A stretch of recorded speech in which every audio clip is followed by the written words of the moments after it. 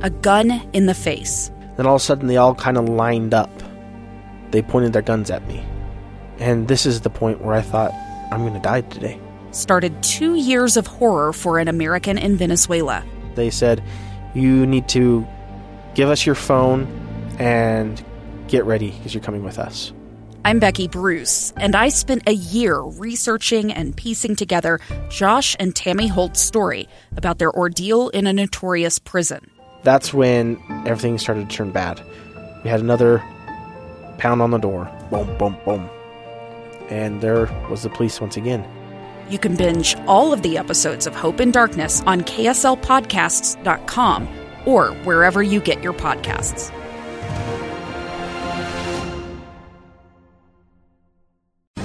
Inside Sources. Inside Sources. Inside Sources. Where KSL offers Utah deeper insights on the news. Host Boyd Matheson divides rage from reason and elevates the conversation on issues crucial to our community. On KSL News Radio 102.7 FM and 1160 AM.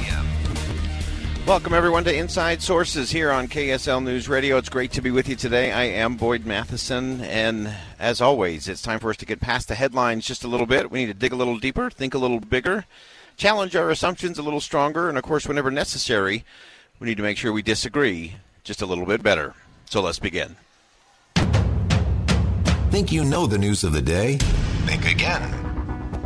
So it is time to think again. We've been watching a lot of the headlines today coming out of Israel and Gaza as Hamas continues to lob rockets in and the Israelis continue to do airstrikes out. And there's a lot behind the scenes going on as the political battle here in the United States heats up just a little bit. And we're pleased to welcome to the show our good friend Johnny Moore, who has written a great piece with Abraham Cooper in Newsweek this week, talking about the conversations that we're having about what's going on in the Middle East. And Johnny, thanks for joining us today. Hey, Boyd, it's good to be with you. You've done a lot of work in the Middle East in various capacities, including working with a lot of interfaith connections there. As you look at what is happening, what are some of the things that we're not talking about or some of the conversations that aren't happening as it relates to what's going on in the Middle East right now? Well, look, I mean, it doesn't seem like anyone wants to compare the foreign policy of the previous administration to the current one, and it's not that complicated. I mean, the Trump administration embraced a peace through strength, agenda. And, a lot of the conventional voices on the Middle East, they're now all in charge again. And, we've given funding back to UNRWA. We're negotiating, just about to enter the fifth round of negotiations with the Iranians in Vienna. And frankly, the whole region's blowing up.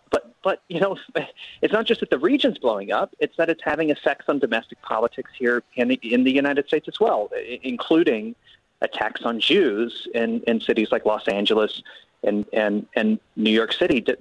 As has always been the case, what happens in the Middle East never just stays in the Middle East when it comes to politics in the United States of America. I'm just a little concerned about where all this is going.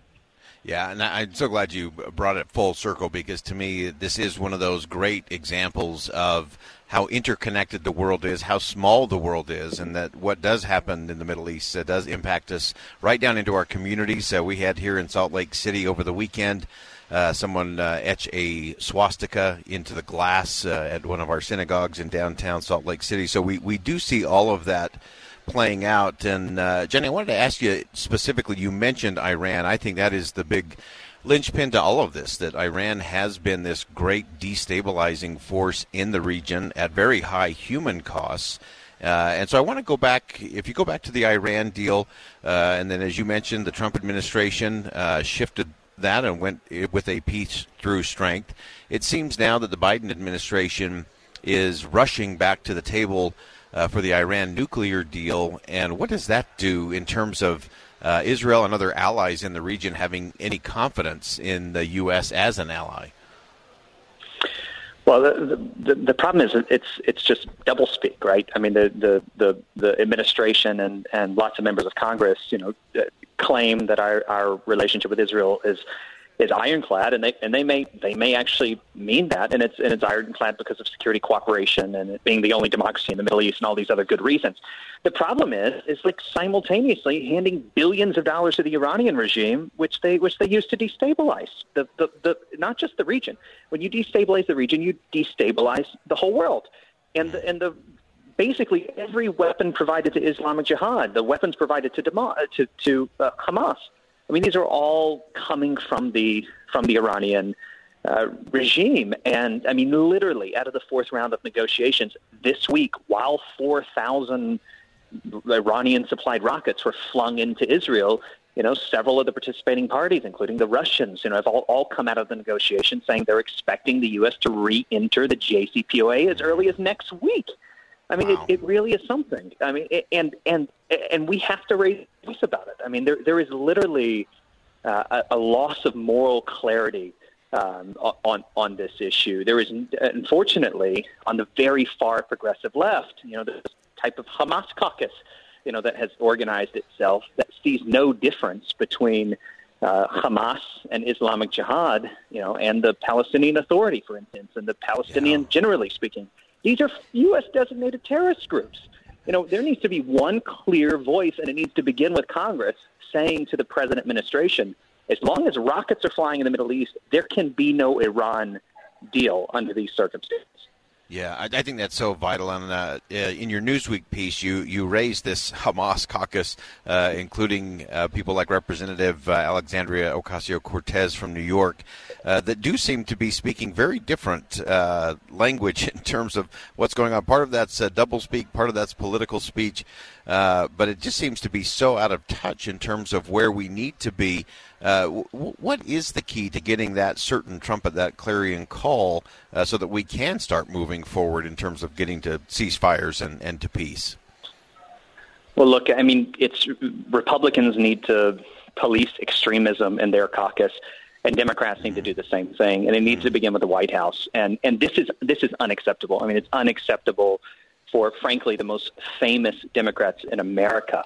I mean, that AOC's tweet about Israel being an apartheid state and therefore not a democracy was shared over 300,000 times. Wow. and there has been nary a word, from the White House directly calling her out. And the fact of the matter is, it's very likely that AOC challenges Chuck Schumer, when he comes up for re-election next year, and she could win that race. And so the Democratic Party and the Republican Party, they both need to decide that their job is not just to criticize the other side, but to make sure that they're equal opportunity critics within their own caucus. And this is not a hard one, Boyd. This is not difficult. This is a foreign terrorist organization hurling thousands of rockets at civilians. There's no cost to this. Just raise your voice. Yeah. So good. Johnny Moore, president of the Congress of Christian Leaders, also is the founder of Kairos, and just one of the great thinkers and strategists out there. Johnny, thanks for weighing in today. Thanks for having me, Boyd. All right. Again, that's Johnny Moore. And to me, it's so important the fact that Johnny hit on here in terms of the rhetoric from the extreme left and the extreme right as it relates to this. Both sides need to, as Johnny said, police their own members in terms of the extreme rhetoric, which doesn't help us and undermines our credibility and our ability to lead and negotiate and help bring about peace, not just in the Middle East, but as Mr. Moore said, it impacts us right here at home. Think Again with Boyd Matheson on KSL News Radio. I'm Dave Cawley, investigative journalist and host of the podcast Cold. In October of 1985, a woman named Cherie Warren left work at a busy Salt Lake City office to meet her estranged husband at a downtown auto dealership. She never made it home. Cherie's car surfaced weeks later in Las Vegas, in the parking lot of a hotel casino. No one knows how it got there. Strange. It was strange. Both Cherie's estranged husband and her boyfriend raised suspicion for investigators. I kind of thought that he might have done something. But no arrests were ever made. In Cold Season 3, we dig into double lives, make new connections in the case, and examine the difficulty raised by reasonable doubt. We want answers just as much as anyone else. They have creeps like that now, too, so nothing's changed. That's the new Cold Season 3, The Search for Cherie, now available anywhere you get your podcasts.